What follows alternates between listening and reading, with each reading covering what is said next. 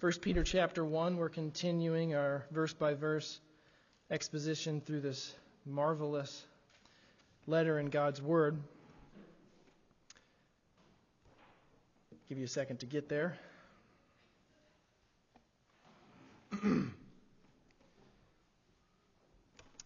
All right, 1 Peter chapter 1, and the text for this morning is going to be 3 through 5, or this evening is going to be 3 through 5. 1 Peter chapter 1, verses 3 through 5. Blessed be the God and Father of our Lord Jesus Christ. According to His great mercy, He's caused us to be born again to a living hope through the resurrection of Jesus Christ from the dead, to an inheritance that is imperishable, undefiled, and unfading, kept in heaven for you, who by God's power are being guarded through faith for a salvation ready to be revealed in the last time. Let's pray together. Father, we come to you in the name and righteousness of your imperishable, undefiled, indestructible, and invincible Son. We thank you that it is true that He is risen. He is risen indeed. He is risen today. And He is alive at your right hand. And He is our hope. Pray that He would exalt Himself through the preaching of your word. Pray that your people's hearts would grow in affection for Him. Pray that Jesus would be magnified through the power of your Spirit. Pray these things in Jesus' name. Amen. So, this begins the main body of the letter of 1 Peter. And he begins the main body of this letter by honing in on one key pervasive reality in the Christian life. That reality is hope. The believers that he was writing to knew what it was to be discouraged. Remember, we talked about this last time. How does he describe the believers that he's writing to in verses 1 and 2? Let's just review. Peter, an apostle of Jesus Christ, to those who are elect exiles. So the relationship to God is elect. The relationship to the world, exile, loss, suffering, without possessions, without a home. That's the relationship to the world. They know what it is to suffer. They're elect exiles of the dispersion in Pontus, Galatia, Cappadocia, Asia, and Bithynia, according to the foreknowledge of God the Father, in the sanctification of the Spirit, for obedience to Jesus Christ, and for sprinkling with His blood. So that's their salvific reality. They belong to God the Father from the fountain of His mercy from all eternity. In the sanctification of the Spirit, He gave His Spirit to them in time, and He carved out a people for Himself. And this was a local manifestation of that. And then for the glory of Jesus Christ, for obedience to Him. So that's the salvific reality, the salvific relationship of their life. But the Christian life is lived in these two different planes. The other relationship is one of irreconcilable exile from the world. These believers knew that in their own experience. Maybe they even bore the marks of it in their own bodies.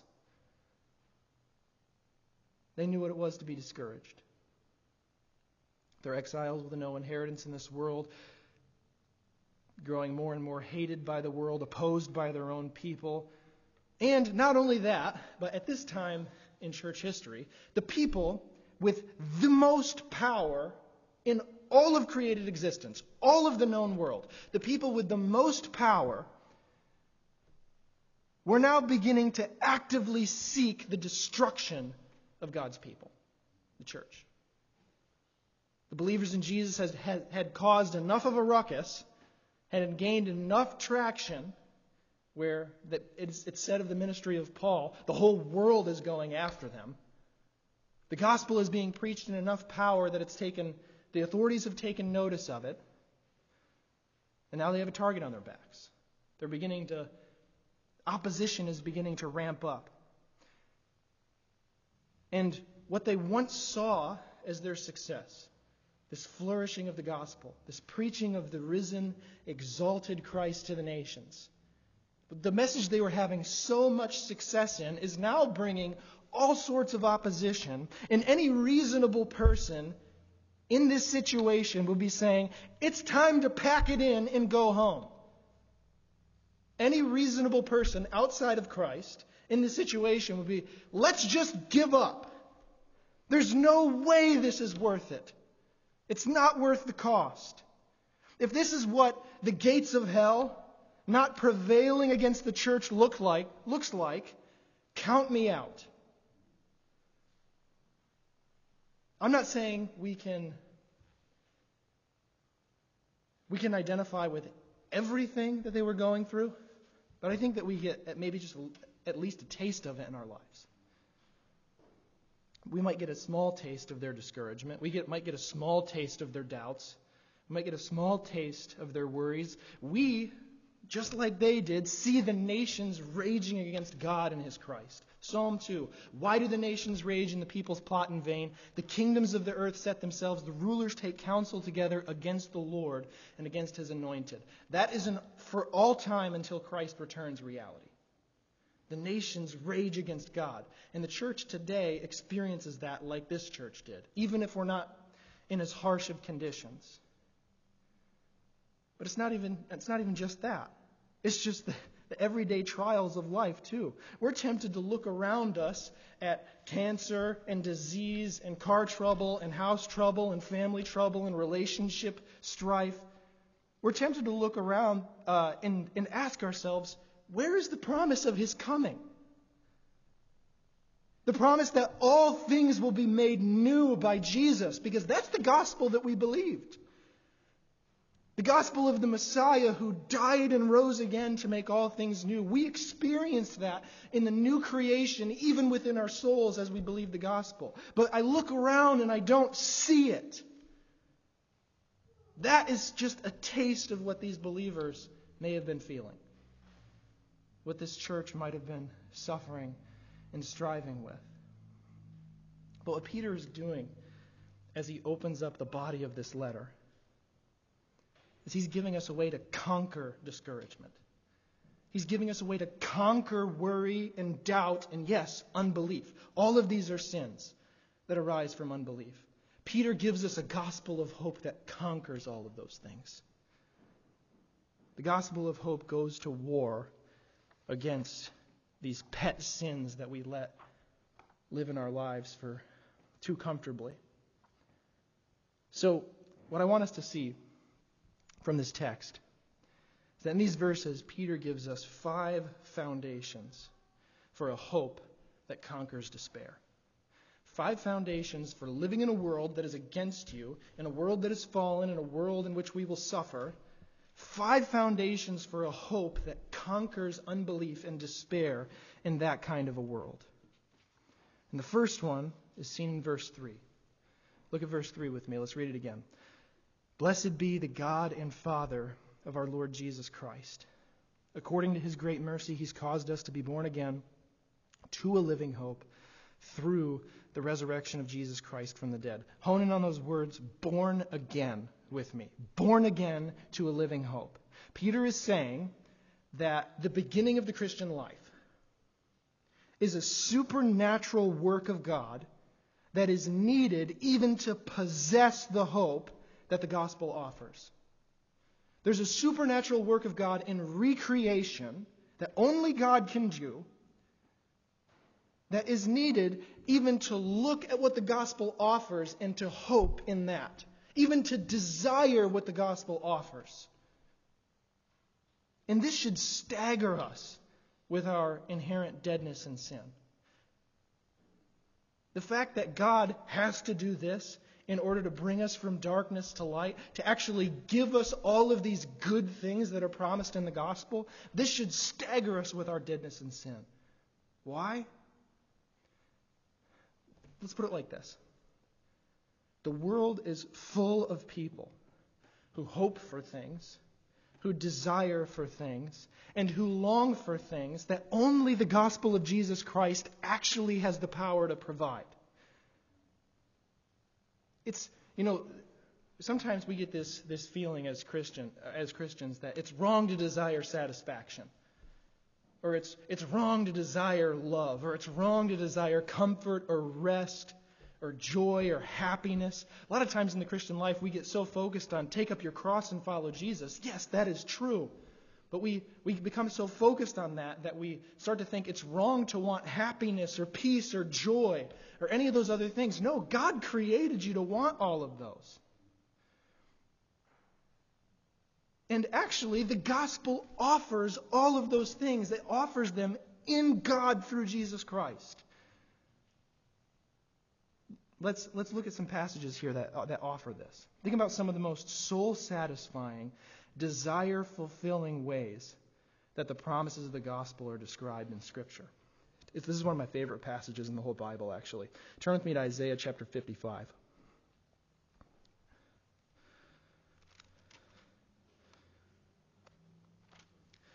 Isaiah chapter 55. What's amazing about this chapter is that this is right on the heels of the suffering servant prophecy. The servant who would be pierced for our transgressions and crushed for our sins. And by his suffering, he would justify the many. And then what is said about the new covenant that is wrought in the blood of the servant? How is it described in Isaiah chapter 55? It's described in terms of delight and satisfaction and rest and an abundance of good things that God offers through the suffering of that servant. Read with me at Isaiah 55, starting in verse 1. It's 1 through 3. Come, everyone who thirsts. Come to the waters. He who has no money, come, buy and eat. Buy wine and milk without money and without price. He's offering you good things. God is offering you satisfaction in the gospel. Satisfaction that comes from Him and from Him alone. And then verse 2, it's actually a rebuke for looking for any of those things outside of the living God. Why do you spend your money for that which is not bread, and your labor for that which does not, what? Satisfy. Listen diligently to me and eat what is good and delight yourself in rich food. He's offering you what is good. He's offering you delight. Incline your ear and come to me. Hear that your soul may live. And I'll make you with you an everlasting covenant, my steadfast and sure love for David. That sounds like a gospel that is offering you all of the things that lost sinners are seeking outside of God. This is a gospel that offers water for the thirsty, bread for the hungry, free delight and satisfaction. But you know what the problem is, and you know what the connection is between this and 1 Peter? We need to be born again because as we're lost in our sins, we will see the rivers of the water of life flowing right in front of us, and we will spit in them rather than drink. We will see everything that our lost and damned soul is searching for outside of God, offered in Jesus Christ freely, without money, without price. And we'd rather be parched. That is deadness in sin. That is what total depravity looks like. This isn't the only place in Scripture, though, that frames the gospel in those terms.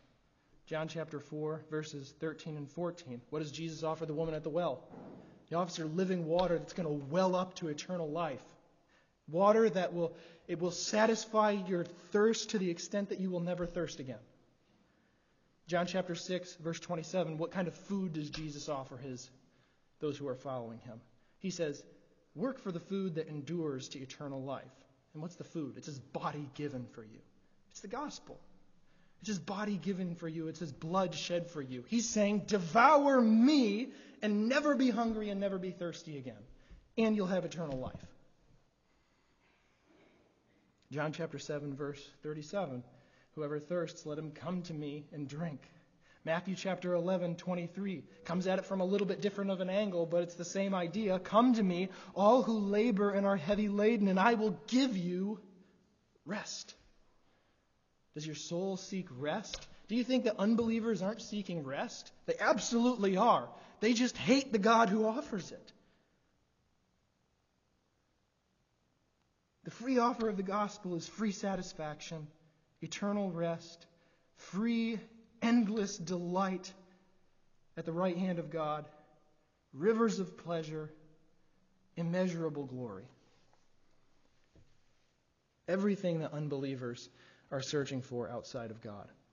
But those who are dead in sin will approach that gospel and walk away and say, no, thank you. I'd rather choose hell, is what they're saying. That is idolatry. That's enslavement and deadness to sin. And Peter says you need more than just the offer of the gospel. You need a resurrection to even desire what the gospel offers. You need a resurrection to grant you a heart that is in accordance with that living hope first. And that's what Peter's talking about here. Blessed be the God and Father of our Lord Jesus Christ, who has done what? He has caused us to be born again to a living hope through the resurrection of Jesus Christ from the dead. This is God's action in salvation. That's what being born again to a living hope means. But this isn't something that we've affected. Because there was nothing in my will, before I came to Christ, there was nothing in my will that desired this hope. There was nothing in my power that could change my heart from being dead in trespasses and sins and go from that state to a state where I desire the eternal glory that's offered in Jesus Christ. So it has to be God's action. Yes, God works through the free offer of the gospel, but the effectual call is the secret work of the Spirit of God by which He uses that gospel message to open hearts to the hope that's offered in it. That's what happened. That's what's happened to every single person who is here genuinely worshiping the Lord today. You are a walking resurrection. A walking spiritual resurrection. And by the way, one day your body will be raised too, in the likeness of it.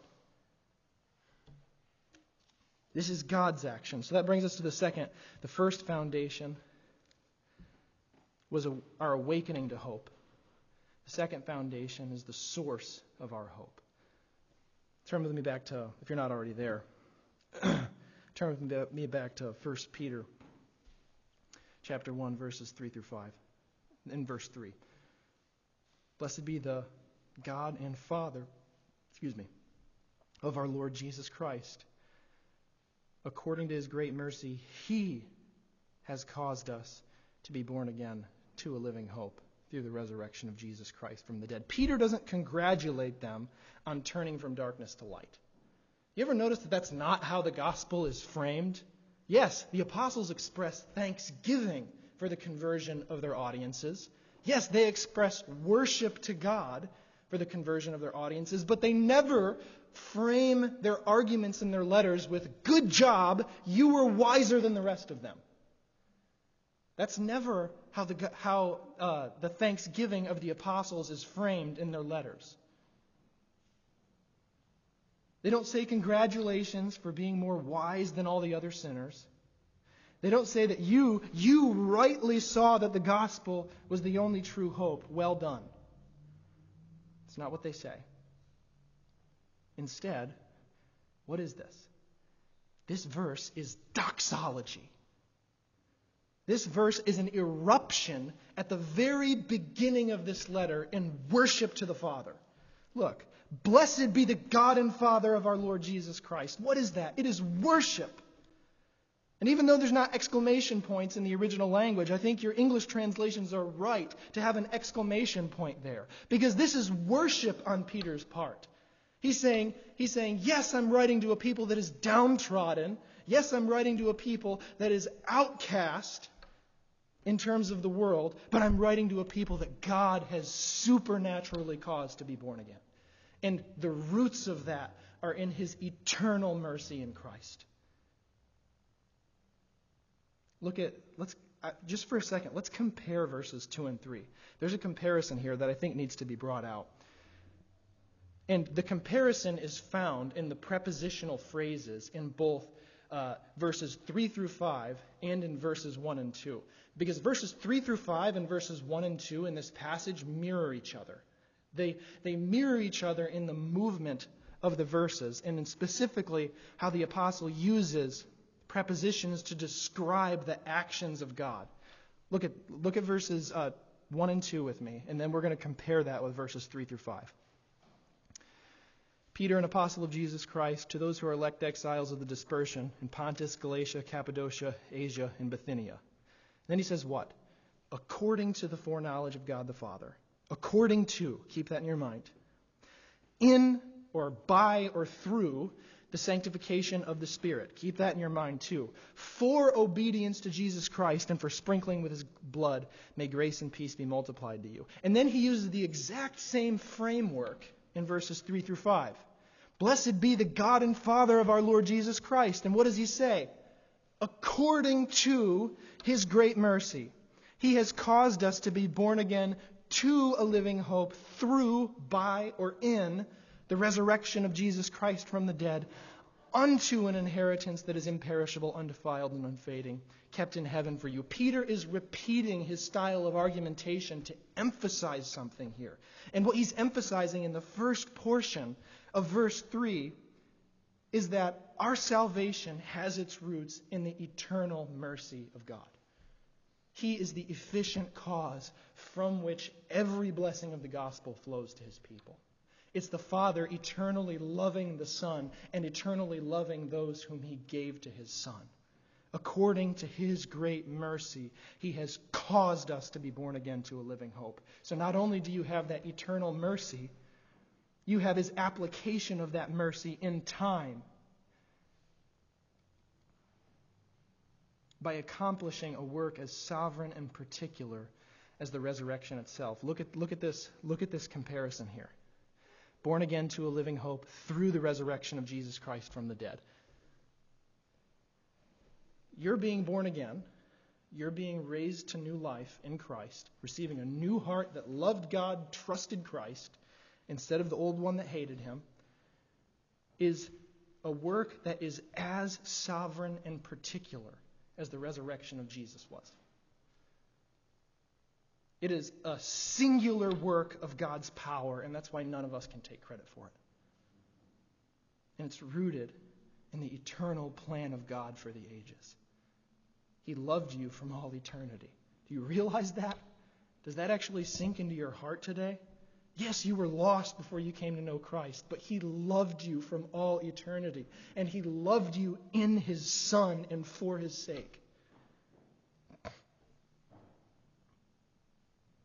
And this should be absolutely humbling to us. When I got saved, my life was a pretty radical change from darkness to light. I was in sort of the mid-teen years, so enough of my rebellion was starting to express itself to where it was noticeable. But then I got saved and everything just changed like that. I perceived the mercy of God in Jesus, and ultimately it was exactly how the text describes it here. It was new life from the dead. But I would be so confused and sort of mystified when different adults, not my parents, but different adults would be like, I'm so proud of you for making a change. I'm so proud of you for, walking down a new path or something like that. This was absolutely, positively bewildering to me.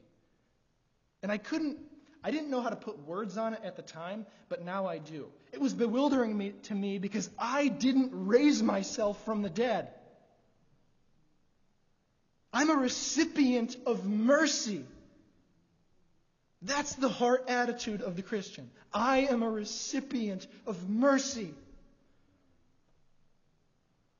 God, who is the everlasting, infinite fountain of life, took me, dead in my trespasses and sins, and caused me to be born again. This is the inescapable entrance into the Christian life for every person who is truly a believer. Every single person who is truly a believer has experienced a resurrection. And it was sovereign, and it was particular, and it was in accordance with God's particular mercy. So that's the source of our hope. But look at the instrument of our hope, too. This is glorious. Verse 3, once again. According to His great mercy, He's caused us to be born again to a living hope. Through what? Through the resurrection of Jesus Christ from the dead, to an inheritance that is imperishable, undefiled, and unfading, kept in heaven for you. Through the resurrection of Jesus Christ from the dead. Through, just like according to did, through means the same thing that in or by or according to meant in verse 2. It expresses instrumentality. It expresses the means by which God accomplished this new birth and this granting of living hope to us. But I think that we have to ask ourselves, which clause is this phrase actually modifying? So when Peter says, we're born again to a living hope through the resurrection of Jesus Christ from the dead, is he saying that Christ's resurrection is the means of granting us living hope? Or is he saying that Christ's resurrection from the dead is the means by which we are born again? Because even though those two things are related, they're different things. Is Peter just saying we have living hope through the resurrection, which is just a change in our perception? Or is Peter saying that the resurrection is actually the means by which God takes us and raises us from the dead?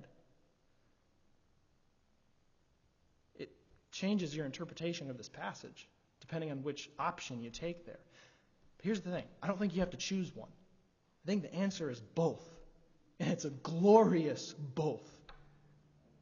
Turn with me to Romans chapter 6. We're going to see first that it's the instrument of our resurrection.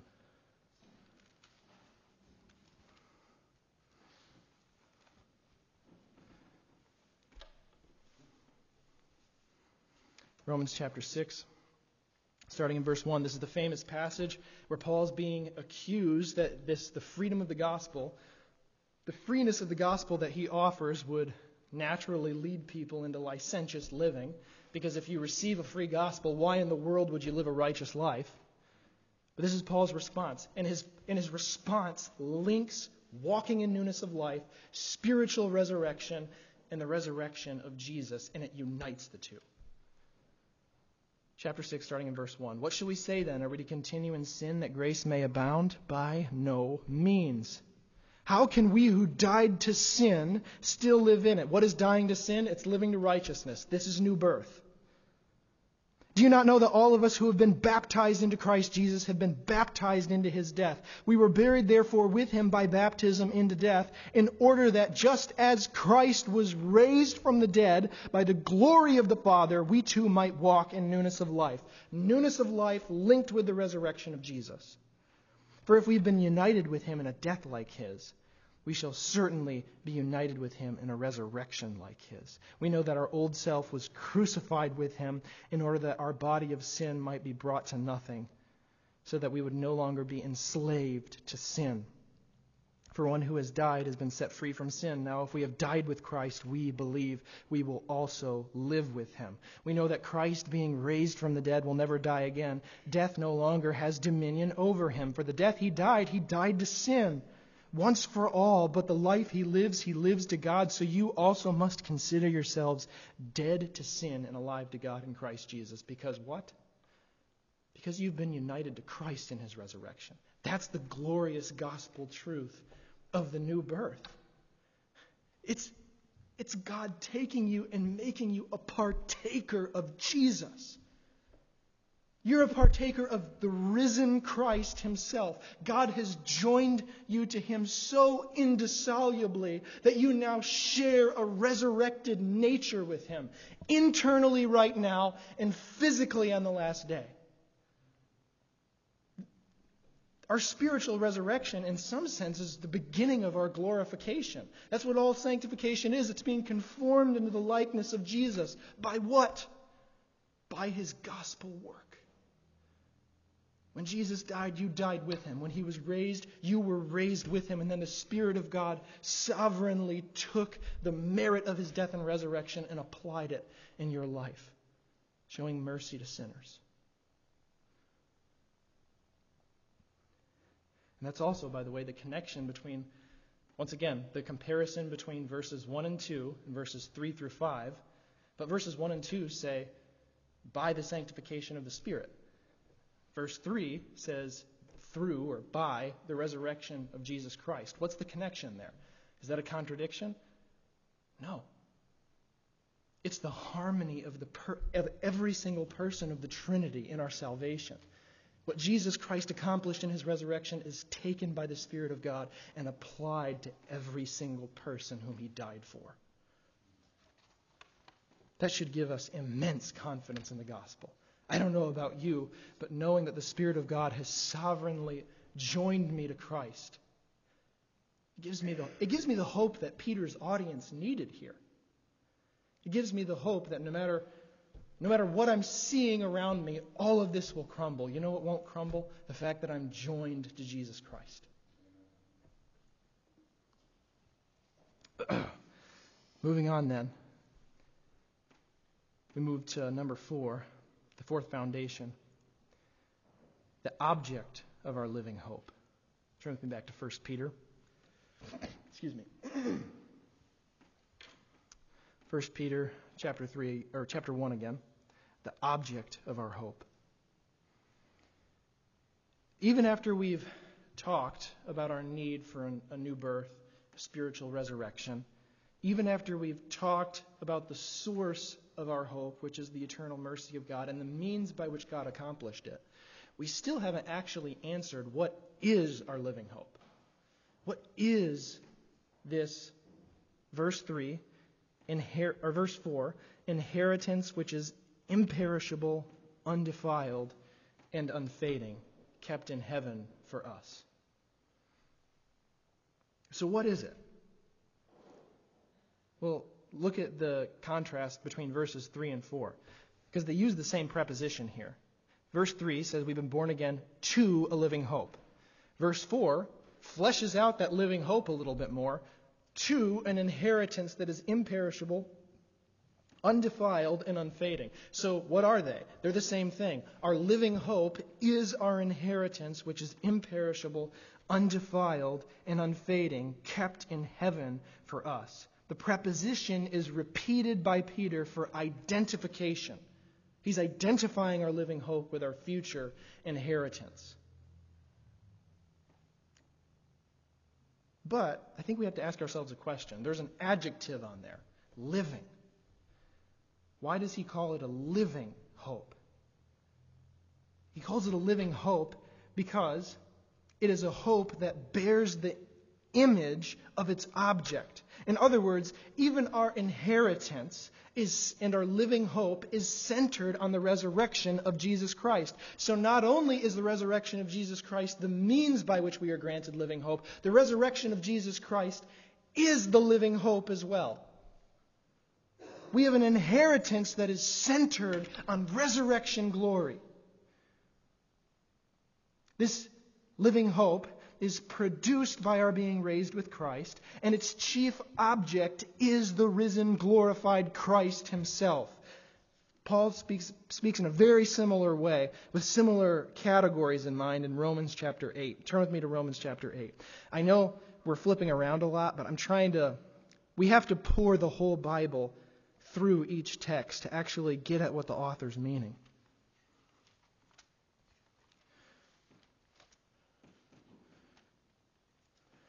Romans chapter 8 is that famous passage that starts off with there's no condemnation for those who are in Christ Jesus.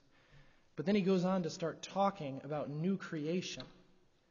New birth is part of that. The future resurrection is part of that. The redeemed cosmos is part of that. But look how he frames this discussion in chapter 8, verse 17 starting, or verse 16. The Spirit himself bears witness with our spirit that we are children of God. And if children, then heirs. Think inheritance. We are inheriting something. If children, then heirs. Heirs of God and fellow heirs with Christ. Provided that we suffer with him, in order that we may also be glorified with him. For I consider that the sufferings of this present time are not worth comparing with the glory that is going to be revealed to us. For the creation waits with eager longing for the revealing of the sons of God. For the creation was subjected to futility, not willingly, but because of him who subjected it, in hope that the creation itself will be set free from its bondage to corruption and obtain the freedom of the glory of the children of God. All of creation which is our co-inheritance with Christ, is looking forward to this resurrection glory, according to Paul. All of it will be freed from the curse by the resurrection of Jesus. We are the first fruits of that, as the gospel is preached and we are brought from death to life. And Paul actually says that. For we know that the whole creation has been groaning together in the pains of childbirth till now, and not only the creation, but we ourselves, who have what? The first fruits of the Spirit. First fruits of the Spirit for what? Spiritual resurrection. The beginning of the new creation. The beginning of our inheritance in accordance with the resurrection of Jesus. We groan inwardly as we eagerly await the adoption as sons, the redemption of our bodies. For in this hope we were saved. He's even using the same words that Peter is using here. In this hope we were saved. Now hope that is seen is not hope, for who hopes for what he sees? But if we hope for what we do not see, we wait for it with patience. Paul and Peter are talking about the same reality. Resurrection glory, an inheritance which is imperishable, undefiled, and unfading, kept in heaven for us, which is our living hope that we are waiting for when Jesus Christ is revealed from heaven. So not only is the resurrection of Jesus Christ the means by which we come into this kingdom, the resurrection of Jesus Christ is also the great object of our living hope. The risen Christ himself will be our glory and our joy forever. And how this ought to kill all of our feelings of despair as well. Our despair really reveals that we've set our hopes on the things around us that will pass away. When I despair, you know what it reveals? It reveals that I've loved these things around me that will crumble. It reveals that I've loved all of these things which will pass away with a roar with the heavens. And that my ultimate treasure has not been set upon Christ and upon the new creation that he's bringing. That I will inherit with him somehow. Some marvelous mystery of the gospel. We inherit all things, eternal glory with Christ. Jesus is bringing us everything. Do you understand that? Jesus is bringing you everything, but we're disappointed with what? Car problems? We have to lift our eyes. It reveals idolatry when we're overly disappointed about the things in this life. I'm not saying we don't live in the real world and we don't experience the truth of Ecclesiastes, that we know all of this is vanity, but we're not hopeless.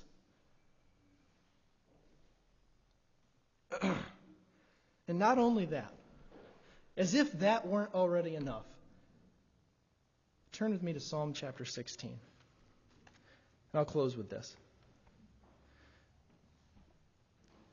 We'll have to continue this next time. We're not through all these foundations yet. Turn with me to Psalm chapter 16.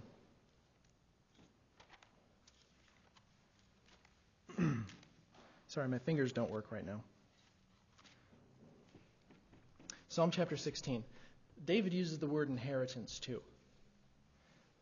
But even more than resurrection glory, even more than the new creation, the redeemed cosmos, and all of creation teeming with the glory of God, what is the psalmist's hope for his inheritance? Look at verses 5 and 6. The Lord, Yahweh, is my chosen portion and my cup. You hold my lot. The lines have fallen for me in pleasant places. Indeed, I have a beautiful inheritance. Let's keep reading in verse 7. I bless the Lord who gives me counsel. In the night my heart also instructs me. I've set the Lord, Yahweh himself, always before me, because he is at my right hand. I shall not be shaken. Therefore my heart is what? Glad. And my whole being rejoices. My flesh also dwells secure, for you will not abandon my soul to Sheol, or let your Holy One see corruption. So he is talking about resurrection glory. But what is the object of our eternal hope and our inheritance? You make known to me the path of life. In your presence In your presence there is fullness of joy, and at your right hand are pleasures forevermore. That is our eternal inheritance. More than the new creation, more than the resurrection, more than no more sickness or pain or disease or worry. We inherit the living God, and we will experience his glory for all eternity, ever increasing in joy and satisfaction and pleasure, shining in the face of Jesus Christ. That's your great hope. You will see the living God in the face of Jesus Christ. Let's pray together. Father, we thank you that we do have a great and a sure hope. It's not a wish thrown into the wind, but it is a concrete truth that we have because of the resurrection and ascension of your Son. Thank you for what a treasure we have in Christ. I pray that our hearts would grow in affection for him and we'd be obedient to him this week as we leave this place. We pray these things in Jesus' name. Amen. All right. If you want to stand with me, and we're going to sing one more hymn. Hymns of Grace, number 112, Complete in Thee.